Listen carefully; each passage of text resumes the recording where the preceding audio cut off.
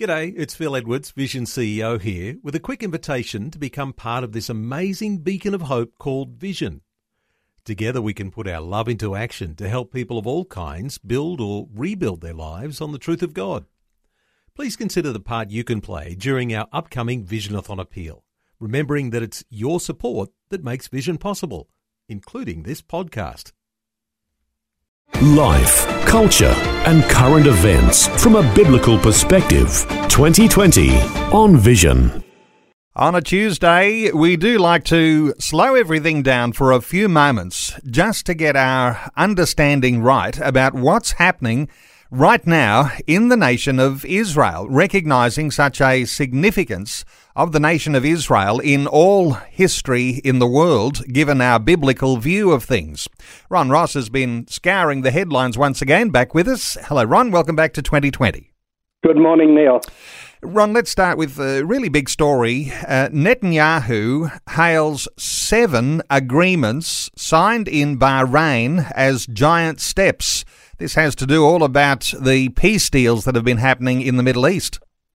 Yeah, on Sunday, Netanyahu spoke by telephone with Bahraini Foreign Minister Dr. Abdul bin Rashid Al Zayani and U.S. Secretary of the Treasury Steven Mnuchin ahead of the signing in Bahrain of 7 memorandum of understanding between Israel and Bahrain. Netanyahu welcomed the signing and said Israel and Bahrain are making giant steps towards peace. The Prime Minister also welcomed the first flight from Israel to Bahrain, which landed Sunday, and said that it was a continuation of the breakthrough towards peace. Earlier in the day, a high-level delegation of American and Israeli officials landed in Bahrain to submit agreements to establish formal diplomatic relations between Israel and the Gulf Arab state. Mnuchin and Israel's National Security Advisor, Mir Ben Shabbat, led the delegations. Bahrain became just the 4th Arab country to have full diplomatic relations with Israel. My hope is that this visit marks another step forward on the road to a truly peaceful, secure, stable, and thriving Middle East, Bahrain's Foreign Minister, Abdul Al Zayani, said at a welcoming ceremony. Ron, significant because our conversation beyond this segment today is going to be around issues that are happening so far as war and peace in the world, and no doubt there'll be a little bit of a focus on the Middle East. Interesting with the US presidential election coming up, if Trump is returned or if Joe Biden is elected the next leader of the free world. Wonder whether you've got a thought or two here around what might happen with the fragility of peace in the Middle East. Well, I think the Trump administration is the first American group to focus on the Arab world rather than just the Palestinian Authority. I found it interesting this week that the Trump campaign asked the organisers to include the foreign affairs activities in the next presidential debate, because certainly he's made more ground in the Middle East than I can recall any previous presidential administration achieving. If Biden comes in, the situation's totally changed. And incidentally, in Israel, the support for Trump in the election is 70% in favour. Okay, well, lots of good conversation coming around these sorts of issues and talking war and peace ahead today. Hey, let's pick up some more headlines. Ron, a Palestinian Authority veteran has been rushed to an Israeli hospital with COVID-19. What's this one about? Yeah, the veteran PLO official Saeb Erekat, who contracted the coronavirus earlier this month, has been transferred to Hadassah University Medical Center in Jerusalem's Ein Karim. Erekat, 65, underwent a lung transplant in the U.S. in 2017 after suffering from pulmonary fibrosis, a condition that scars the lungs and damages their ability to circulate oxygen. According to the hospital, Erekat is in the intensive care unit for corona patients.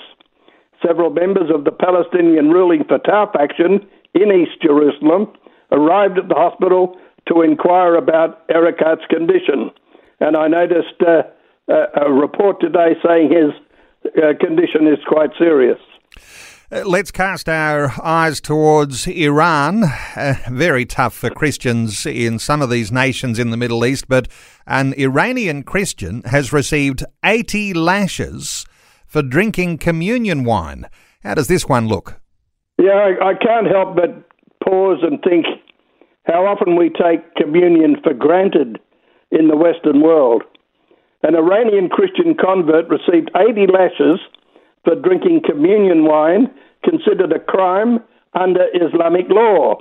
Iranian Christian convert Muhammad Ahmed Youani received 80 lashes on October 14 for drinking wine as part of communion, International Christian Concern reported. It's a crime for a Muslim to convert to another religion, according to Islamic law. The Islamic Republic of Iran strictly upholds this apostasy law, enforcing criminal punishment on people who abandon the Muslim faith. Ahmed has faced multiple criminal charges associated with his apostasy case. He's currently serving 2 years of internal exile in the city of Borajan for membership in a house church or a secret Christian church held in the privacy of one's home. He previously served 2 years in prison for the same charge. Ahmed received a summons from his hometown authorities in Rashid on October 10 for him to return home, and he did that week. Upon his return to Rashid, Ahmed was subjected to 80 lashings. This is at least the third time he has received lashings for the charge of drinking communion wine. A challenging situation for Christians anywhere in nations that are ruled by Islamists. Let's talk about another headline here, Ron. Israel has launched a new drone system to deliver coronavirus tests and medical supplies to hospitals. How does this one look? Yeah, according to Israel News website Walla, the devices were put into use by Ziv Medical Center in the eastern Galilee town of Safed in order to see if they would speed up delivery of the supplies in relation to other methods like ground transportation and piloted aircraft. In the first phase of the pilot program, the drones manufactured by the company Simplex will fly to destinations up to 10 kilometres away, carrying weights of approximately 5 kilograms. GPS technology will be used to guide them to precise locations. In the second phase, blood packages will be transported from Magen David Adom blood banks in Haifa and Tel Hashoma on flights of 60 and 130 kilometres. Itamar Ben-Meir, CEO of the Ayalon Highways Company, which is heavily involved in the new system, called the tests an important step. We're moving into a new world, I'd say. Sounds like it. And let's top off with an interesting one where a new Bible translation shows Christianity is deeply rooted in Judaism traditions. How does this one go? Well, I must admit that the man who wrote this Bible, Dr. Brad Young, is a translator I have followed for many, many years. A new translation of the Bible called the Hebrew Heritage Bible, New Testament, by Dr. Brad H. Young, a Hebrew University-trained scholar who taught biblical literature for over 30 years at Oral Roberts University in the United States, is highlighting the Jewish roots of Christianity. Rather than employing the standard translation technique of simply selecting the most appropriate English word for the Greek, Young said, I asked the question, what is the Hebrew thought and wording underpinning this Greek text? Using this method, his text reconstructs the Hebrew sources, language and mindset behind the early church and its foundational documents.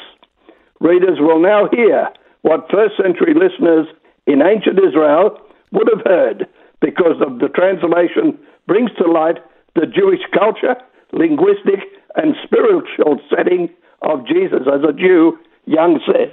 It is no secret that Christian scriptures have been misused over the centuries to incite anti-Semitism, claimed Tricia Miller, who holds a PhD in the Hebrew Bible and currently works as a senior research analyst in the Christian department of the Committee of Accuracy in Middle East Reporting. Too often biblical passages have been taken out of context, she said. Influential translations and commentaries sometimes omit the Jewish dimensions of the ancient texts, leaving out the Jewish faith and practices that provide the context for the growth of Christianity in first century Judea and Samaria. His work is amazing. His many, many books. I can't wait to read this one. It is significant. It's called the Hebrew Heritage Bible, and no doubt, Ron, it'll make a big contribution to scholarship around Christian and Jewish traditions. Powerful insights, no doubt, that will come there, which will make a great contribution to the way thinkers will be able to talk about relations between Christians and Jews. Ron Ross, it's always great getting your insights. Thanks so much for joining us again today on 2020. Thank you, Neil. Thanks for taking time to listen to this audio on demand from Vision Christian Media. To find out more about us, go to vision.org.au.